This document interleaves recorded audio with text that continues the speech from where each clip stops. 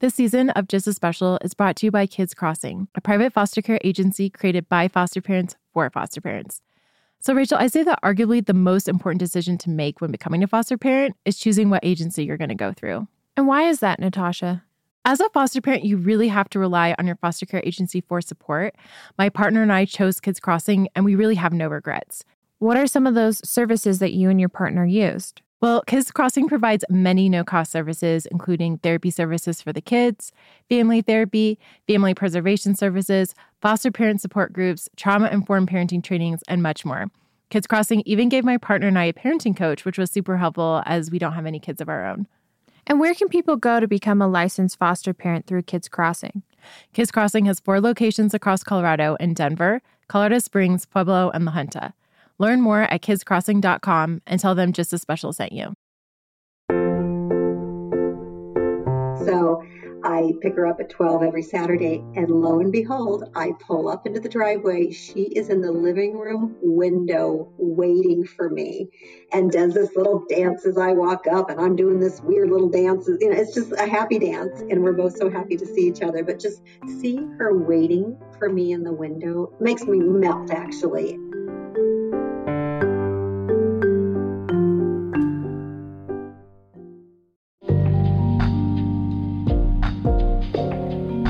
Welcome to Just as Special, the place to learn more about foster care from diverse perspectives.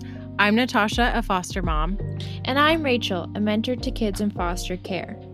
Today we're going to dive into a different side of foster care, volunteering. Rachel, as a volunteer yourself, I'm sure you've experienced that sometimes a volunteer role can be underestimated. And in my experience talking with former kids in care and even current kids in care, oftentimes they bring up how much they appreciate the volunteers in their lives.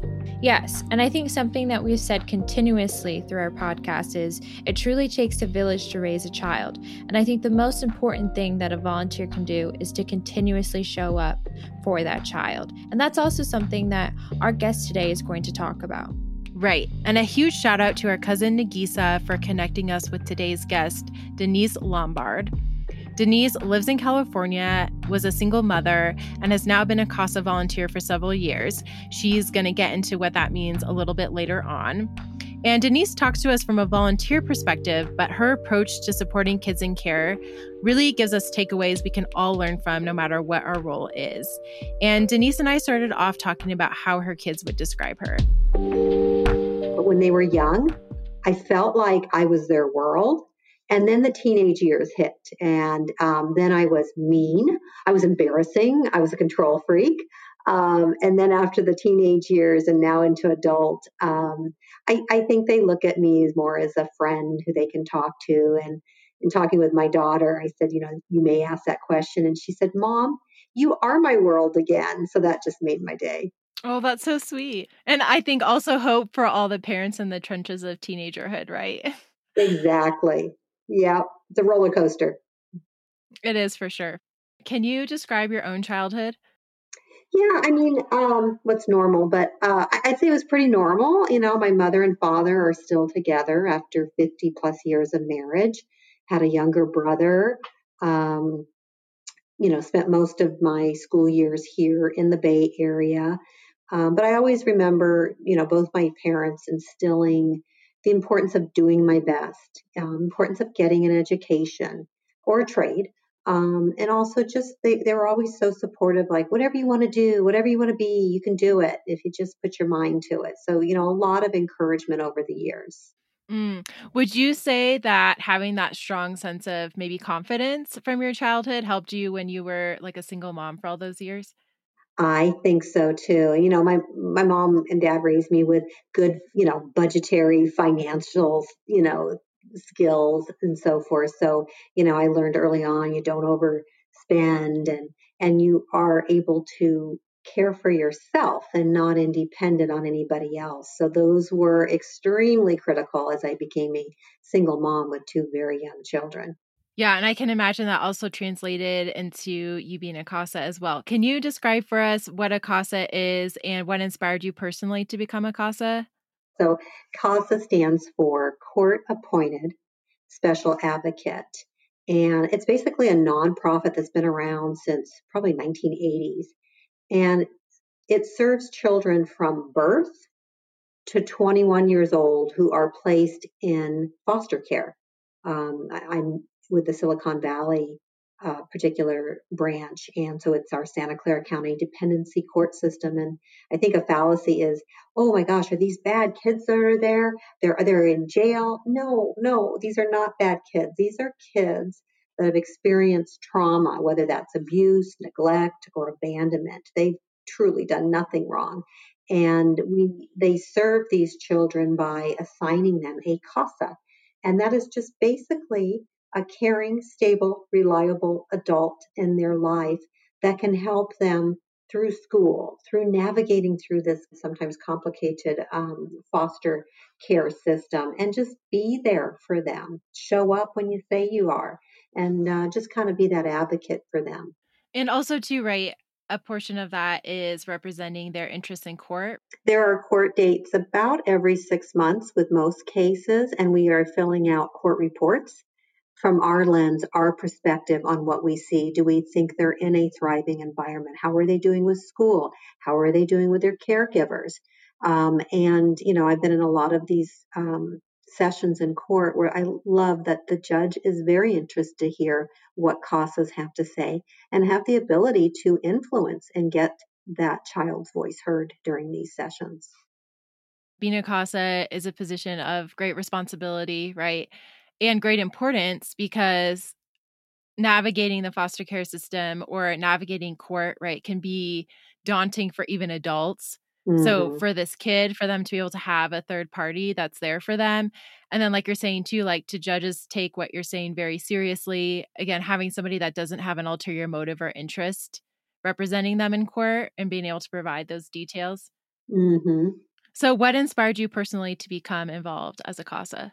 As a single mother, I didn't have a lot of time on my hands, but I loved getting involved with my own children's school activities. So I facilitated, it was called Roots and Wings, and it was about instilling self-confidence in the children. And it was about bullying and all these different things that are so needed for rooting our children in a solid foundation. So I taught a PE class, I did reading on Fridays.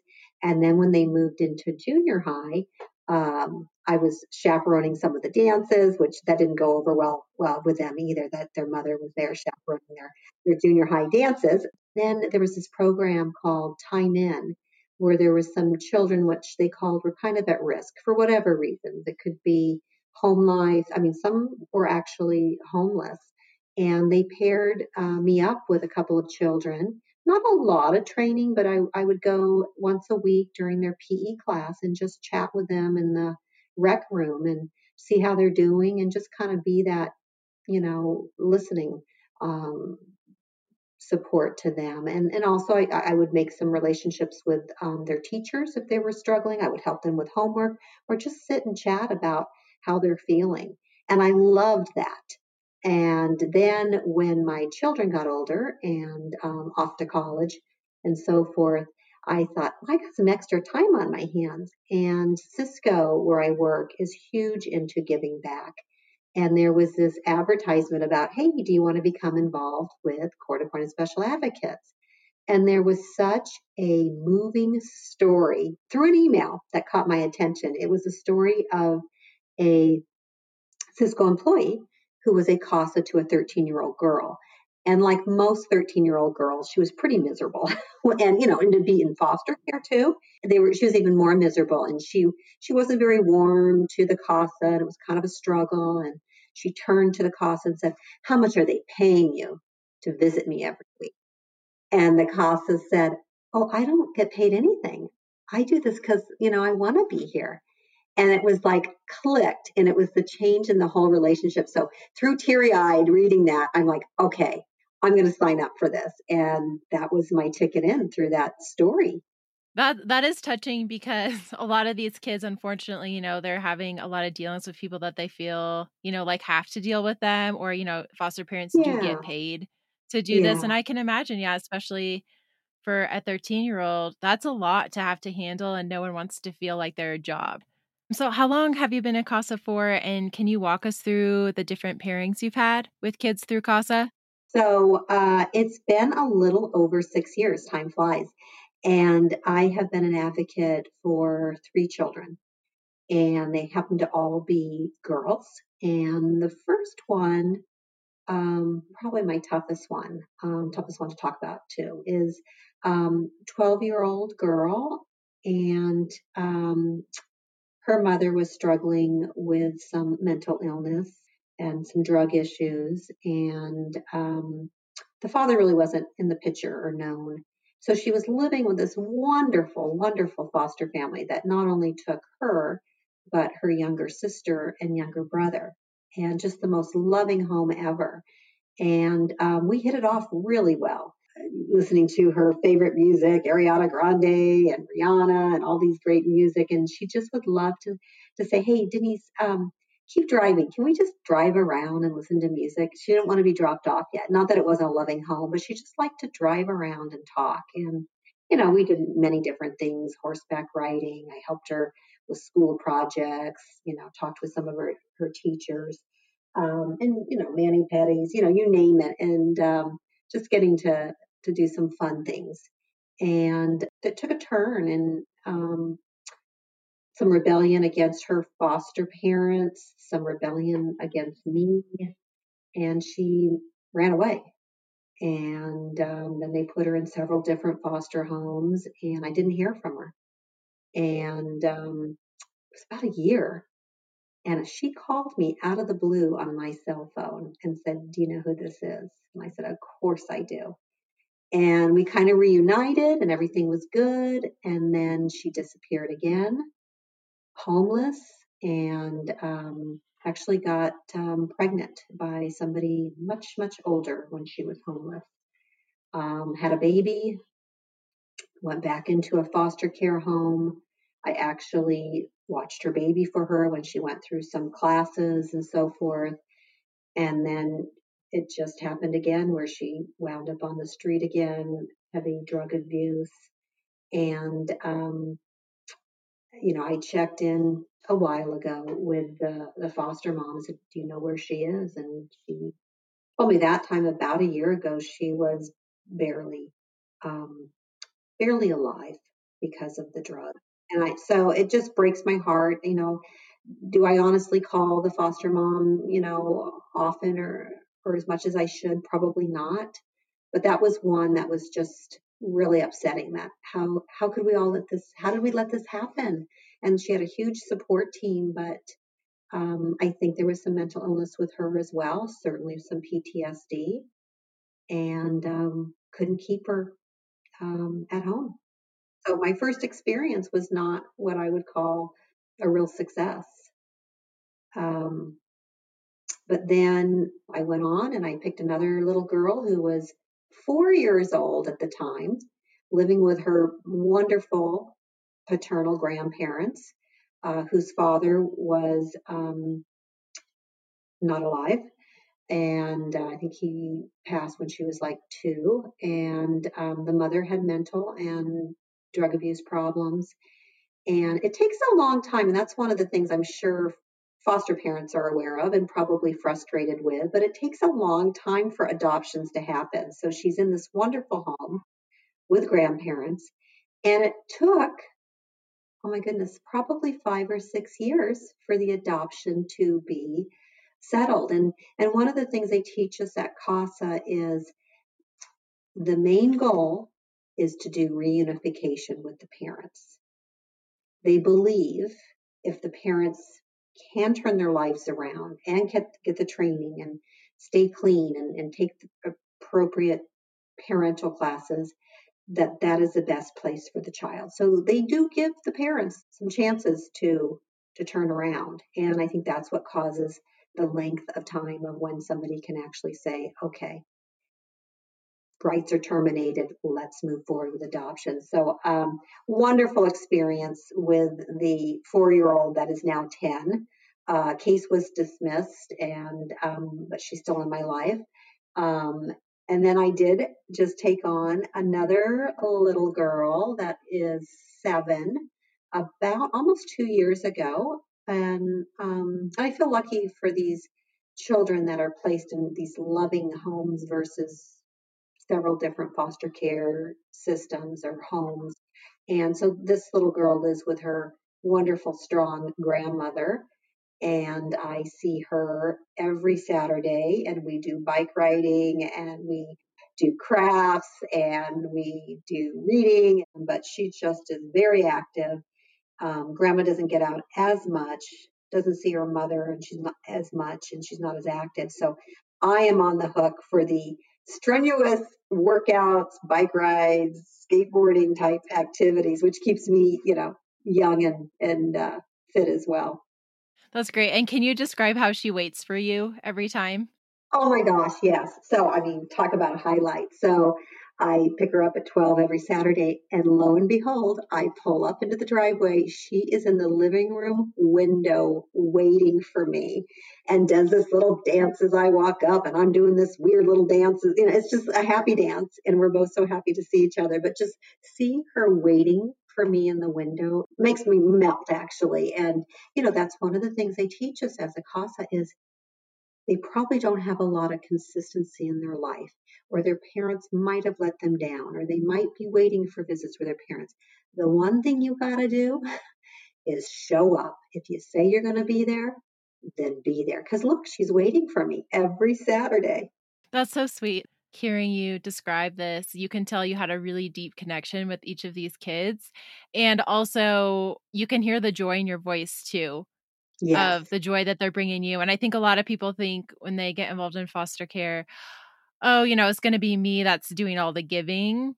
But it's just amazing how these really give back too, right? I know that is my word. You hit it, Natasha. Joy. She brings me joy. They all have in some way, but this little one has just been so much joy to me. And you mentioned too that the second child is, even though she's been adopted, she's still in your life. How does that look for you two?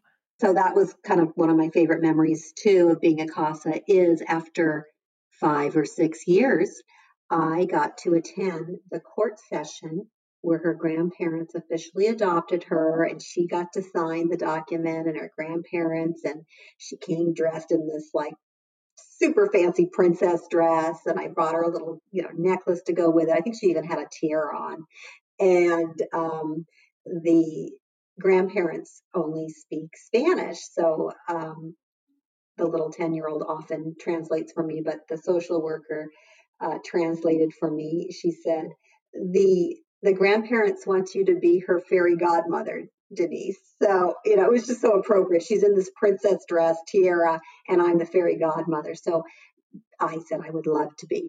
That's really special because a lot of these kids, right, they don't have the same familial ties that maybe other kids have that haven't entered the foster care system, right? Like, with her parents, she's not able to have that.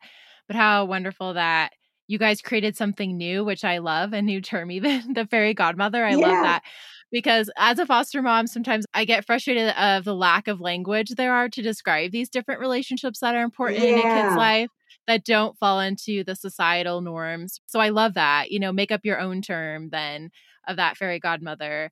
And how special that is something like so organic of a way for you to show up and still support that family and that child. So you mentioned one of your favorite memories of being a CASA. Do you have another one you'd like to share as well?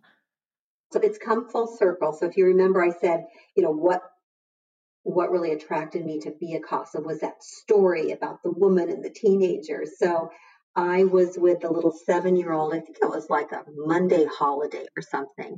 And I said, hey, isn't it cool? You don't have school today and I don't have work. We got the whole day off. And she goes, what do you mean? You have to work?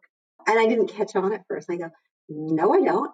And she's like, well, you're here. And so, I mean, full circle, right? And I said, oh my gosh. I go, I don't think this is work. I said, this is fun time for me. I come here because you're not a job. I said, you're a fun time for me because I think she knows the other support that she has that is their job. And so I didn't know how much I should tell a 7-year-old about it, but I just come out and say, well, I don't get paid, but just saying, hey, this is not a job, this is my fun time. I like how you brought that up. Like so many of the other positions in these kid lives, right, are like the sterilized thing of work, right? So this is something that's able to be a little more organic. So you mentioned there was definitely some challenges with that first CASA connection you had. What are some of the other challenges that you've had? I've had it pretty easy because the caretakers have all been pretty welcoming to me. I mean, I have a friend of mine that became a CASA, and she will come to the door to pick up a little girl, and the aunt will say, Dina's here. And just a really, not a very happy, pleasant voice. And she'll say, and don't feed her any sweets and don't take her to Yogurtland. And she, she's not allowed this. It's just, doesn't seem very welcoming for my friend. But, I do understand the importance of making sure the caretakers and even the parents that may still be in the picture don't see me as a threat in any way. I'm not there to spy and report on them. I'm really there to just help be another advocate for their child. And whether that's the foster parents or grandma or the mom and dad. And I'm not trying to be the mom. I have my own children. You kind of alleviate those threats. And I share a little bit of myself with, some of the mothers that I've met of these children and say, oh, I have a daughter, she's in her 20s. I remember, when they were young, and I compliment them on, some of the great behaviors their children have and say, oh, you've brought a really wonderful, little girl into the world. So, and just making sure they know I do respect them in some form, fashion, and understand the difficulties some of them are going through. Mm, right, because it can be so complicated when you're navigating all these different relationships. You have the relationships with their caretakers, with the social workers, all of that.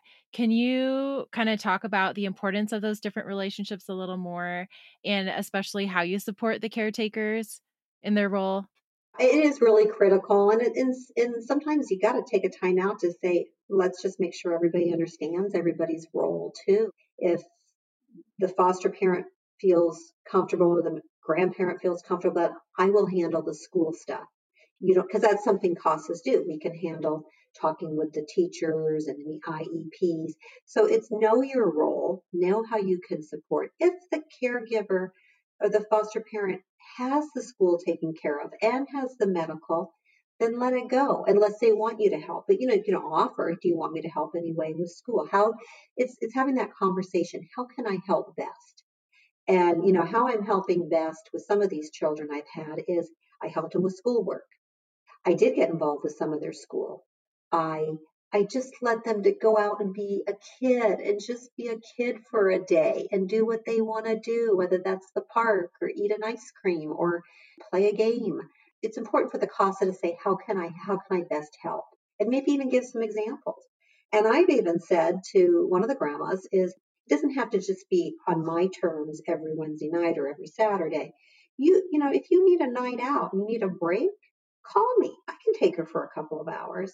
So just that partnership, I think, is important. And what can I reinforce? Oh, she's been a little rough with the dog lately. Let me take her to Petco and see some of the dogs and talk about how we treat animals and stuff. So how can I help reinforce what they do at home? I can imagine that being so powerful, especially like as a foster mom.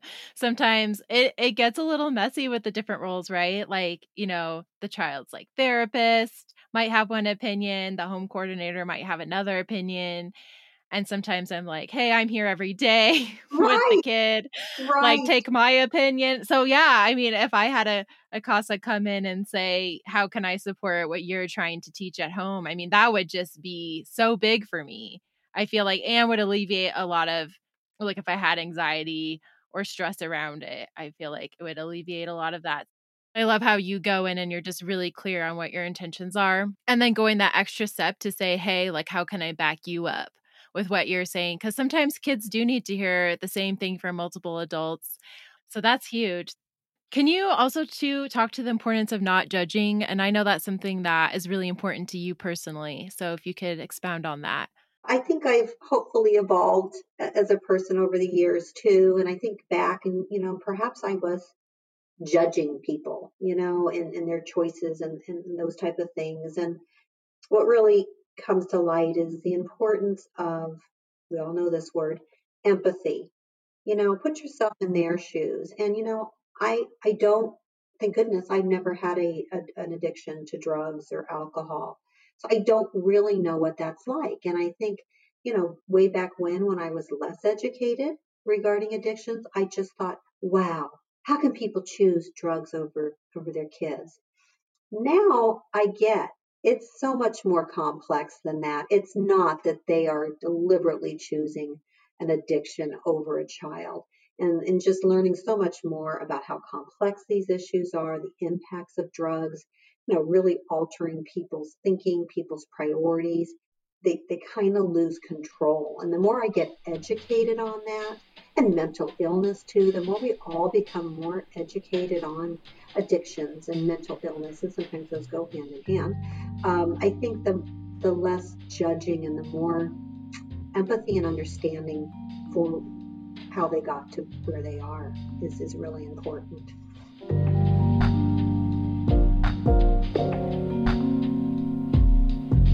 We're so thankful for our community of supporters that makes Just As Special possible. This season of Just As Special is brought to you by Kids Crossing, a private foster care agency created by foster parents for foster parents.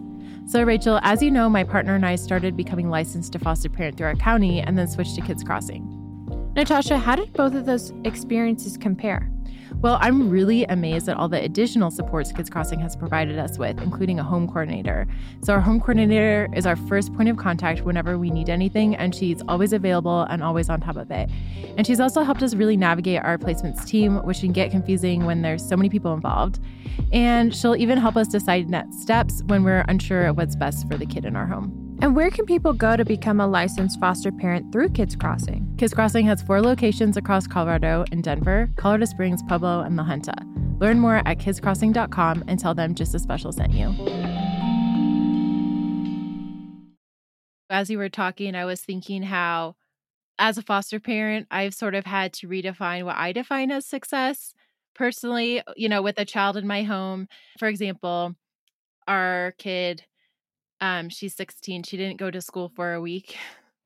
And for me, I was like, I feel like a failure. We definitely let our team know what was going on. And in my mind, it's like a massive deal and everything. And they kind of were like, you know what? It's not the best, but, it's also not the worst.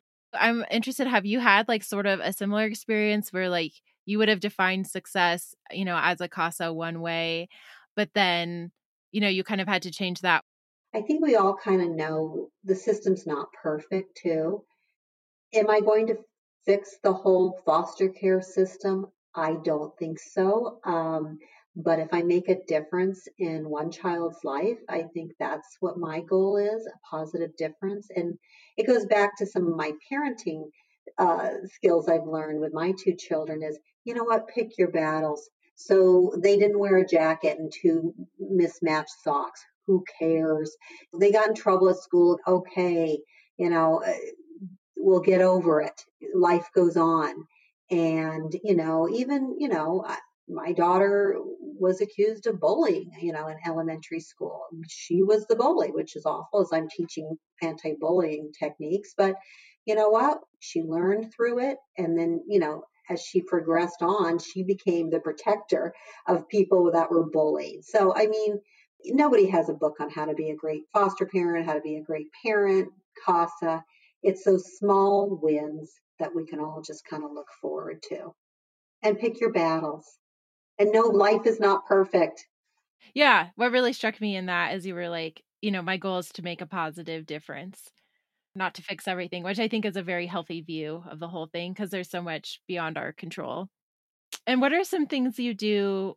You've mentioned a little bit, but if there's anything more specific that you do to kind of not be seen so much as an outsider when you come into these families to make that positive difference for a child?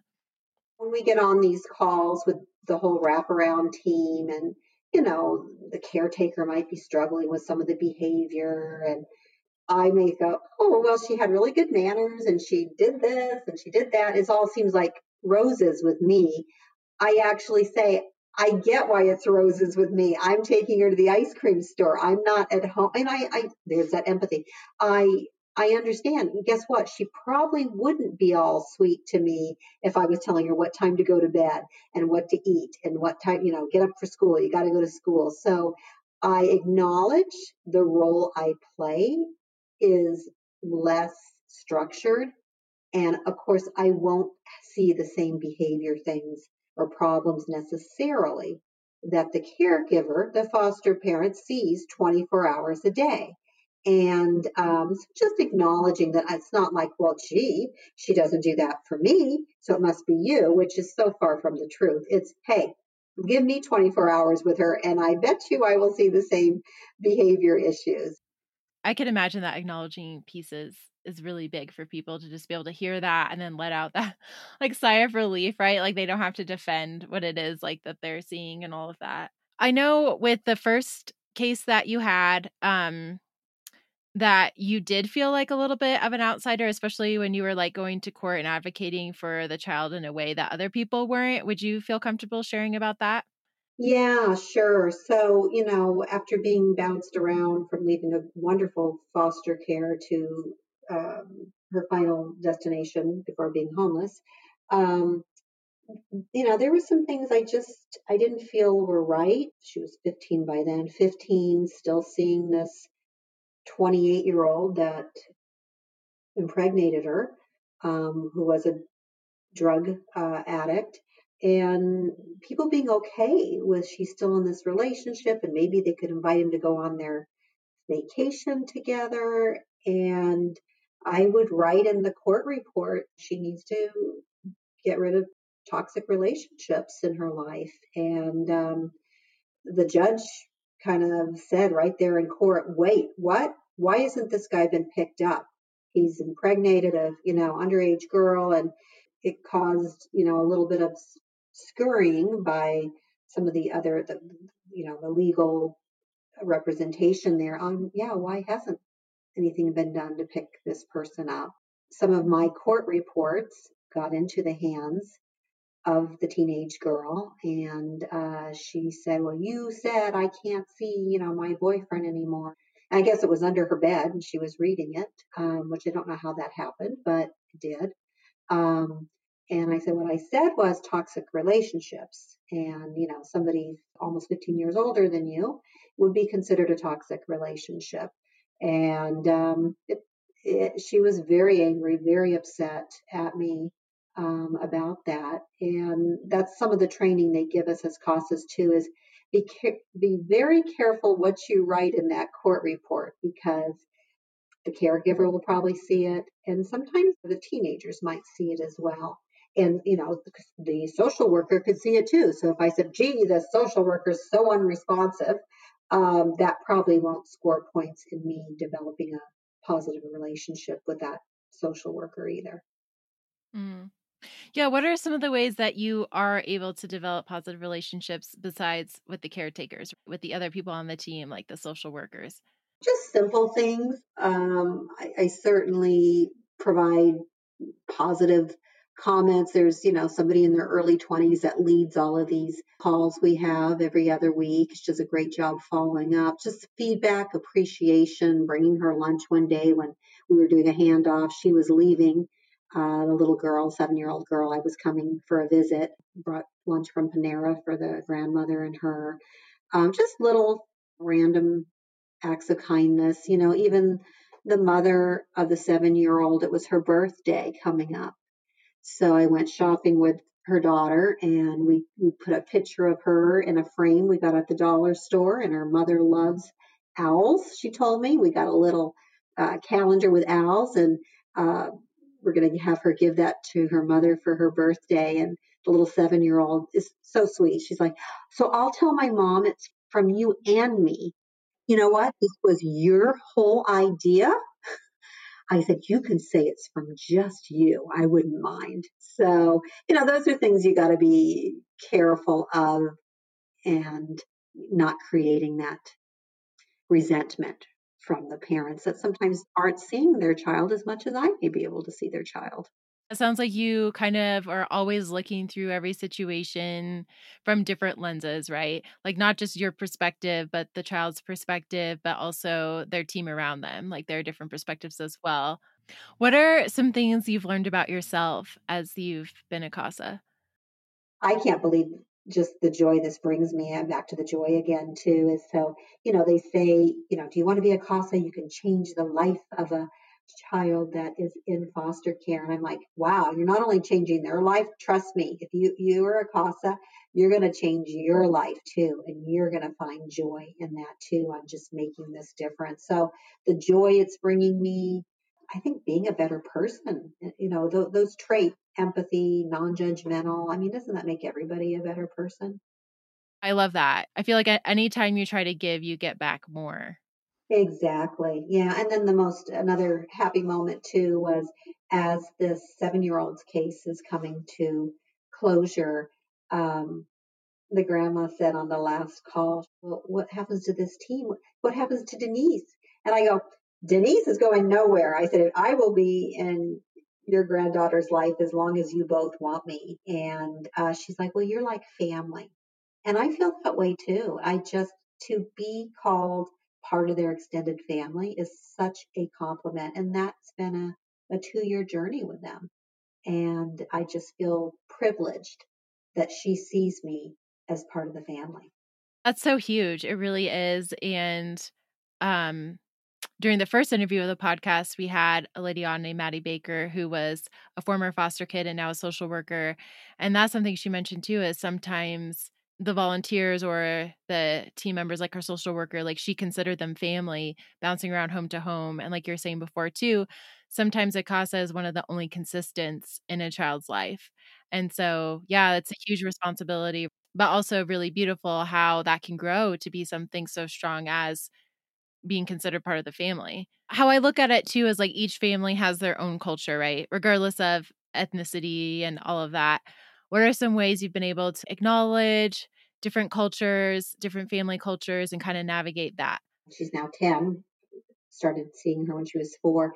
Having grandparents that do not speak English as their, I mean, very, very little English. So this little 4-year-old was my translator. And so I would have um, this woman at work who was bilingual teach me some sentences and phrases to say as I greeted the grandparents. And sometimes they would just kind of shake their head and laugh because I screwed it up quite quite, quite a bit. But just, I acknowledged that. One day I was about 10 minutes late, and I always like to be on time. And, some of the areas that some of them live in are, more crime ridden and underserved communities, I would say. And there was police activity and there was an outline of somebody who was shot on my way there. And I said, oh my goodness. I said, tell your grandma I'm so sorry I'm late. There was a lot of police activity around the corner. So she translated, and then her grandmother said something. And then she says to me, oh, that's always the case, Denise. We always have police activity here.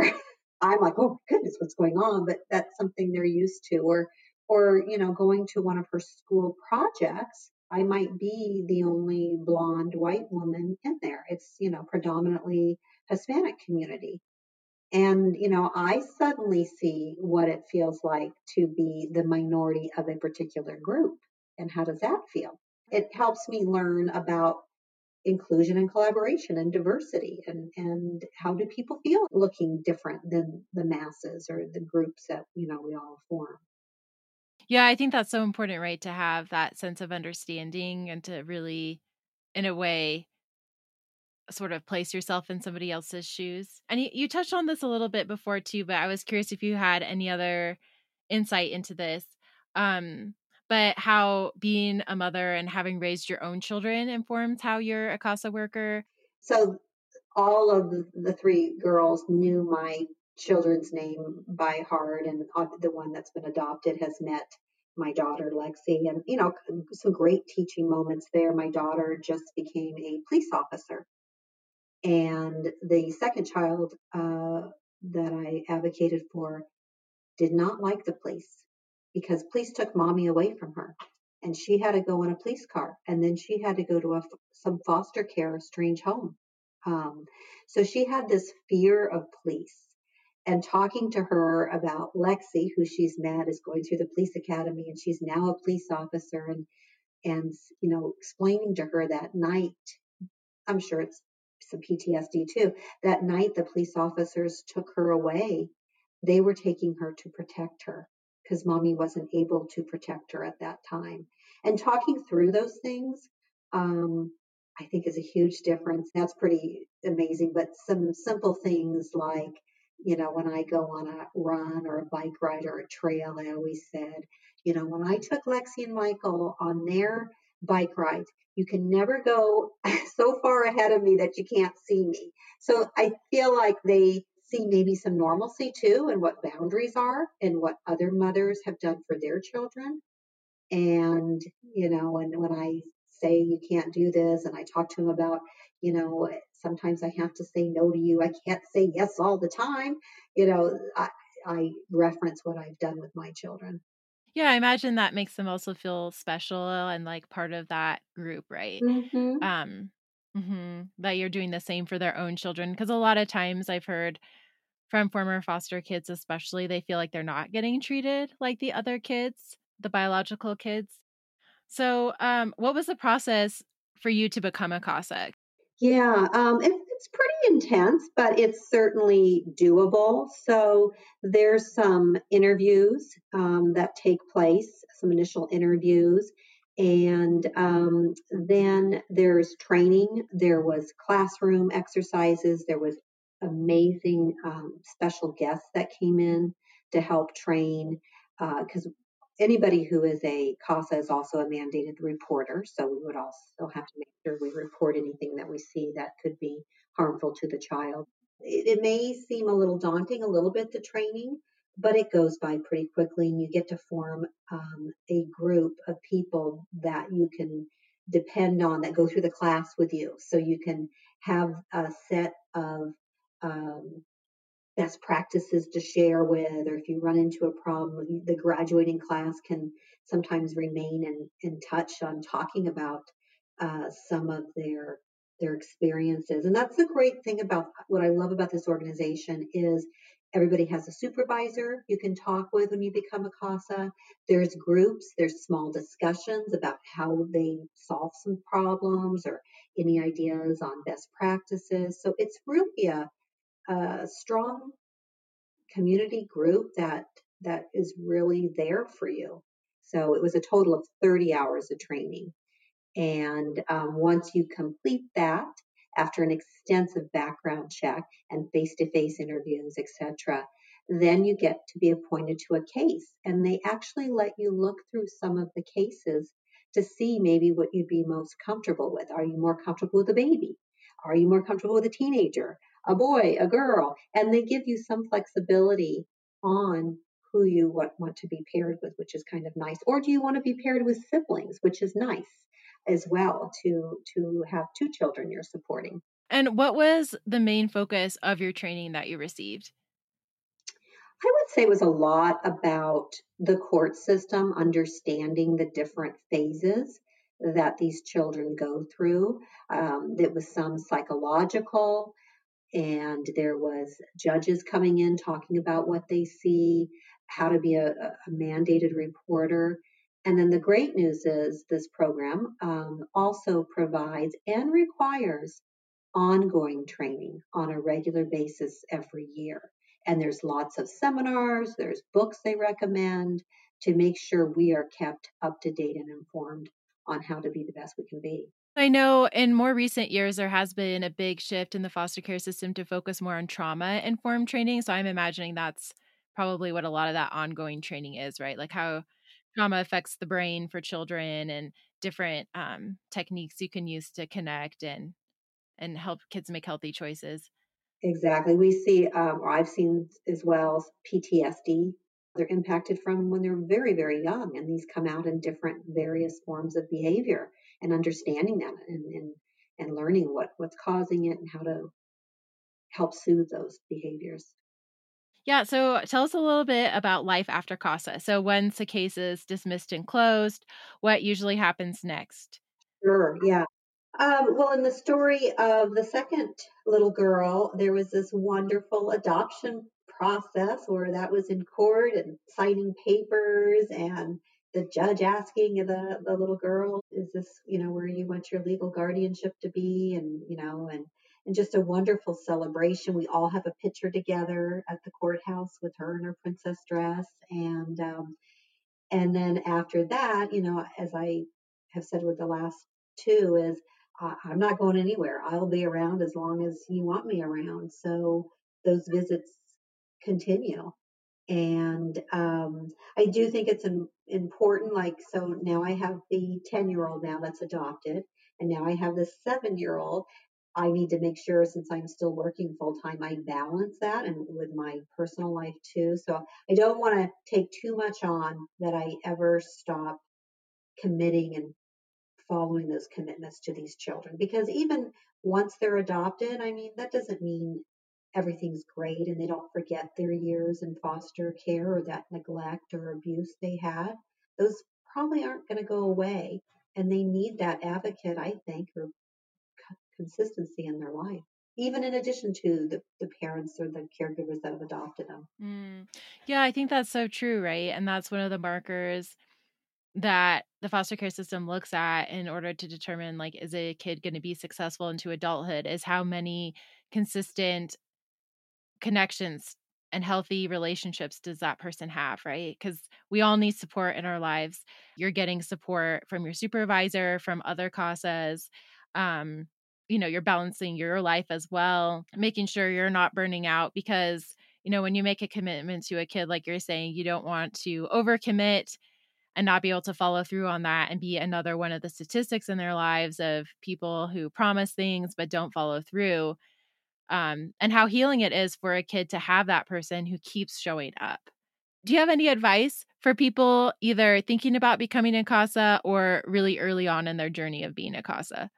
Maybe even if you're considering being a foster parent, maybe this is like a stepping stone, possibly, before you graduate to be a foster parent. I would say when you think about becoming a CASA, I would caution you to think you're going to fix the foster care system. I would encourage you to make your goal, how can I make a positive difference in a child's life? And that is what I would focus on. I wouldn't worry too much as, am I good enough? What if I make a mistake? I think it's about listening. I think it's about showing up. I don't think that's too difficult for many people to do. So I think anybody who's considering it and has the heart for this will be just fine and can make that positive difference in a child's life. Well, I don't know about you, Natasha, but I definitely learned a lot from Denise today. I really loved how she was open about her first disappointment with her first experience being a CASA volunteer. I think it's so important because no matter how you're volunteering in foster care, I believe that we're all going to face hardships like that and disappointments. But what I particularly like is that she didn't let that get the best of her and she continued to volunteer. What I also really loved about Denise is how she's constantly juggling all the different perspectives when it comes to how she shows up for these kids as well as their families, how she's constantly thinking about how is a bio parent going to be perceiving this, or how is a foster family going to be perceiving how I'm showing up. And she's always making sure that she's doing so in a way that is really a team player. Yeah, absolutely. I love that Denise is a team player. And for those of you listeners at home who are ready to volunteer, go to nationalcasagal.org. That's spelled National CASA, CASA Gal, GAL.org. And if you're a foster parent interested in getting a CASA appointed for the kid in care in your home, your first step would be to talk to your caseworker about getting that process started. We also have a blog post on our website titled First Steps to Getting Involved with Foster Care in Big or Small Ways that links to more information about being a CASA as well as other volunteering opportunities. That's a wrap. Special thanks to our guest, Denise Lombard. Thank you for listening. We'd love to hear from you about what you thought about this episode, as well as any ideas for future episodes. Feel free to reach out to us on email at hello@justaspecial.com. This episode is produced in Denver, Colorado by House of Pod and made possible by generous support from Kids Crossing. This season of Just as Special is brought to you by Kids Crossing, a private foster care agency created by foster parents for foster parents. So, Rachel, I say that arguably the most important decision to make when becoming a foster parent is choosing what agency you're going to go through. And why is that, Natasha? As a foster parent, you really have to rely on your foster care agency for support. My partner and I chose Kids Crossing, and we really have no regrets. What are some of those services that you and your partner used? Well, Kids Crossing provides many no-cost services, including therapy services for the kids, family therapy, family preservation services, foster parent support groups, trauma-informed parenting trainings, and much more. Kids Crossing even gave my partner and I a parenting coach, which was super helpful as we don't have any kids of our own. And where can people go to become a licensed foster parent through Kids Crossing? Kids Crossing has 4 locations across Colorado in Denver, Colorado Springs, Pueblo, and La Junta. Learn more at kidscrossing.com and tell them Just as Special sent you.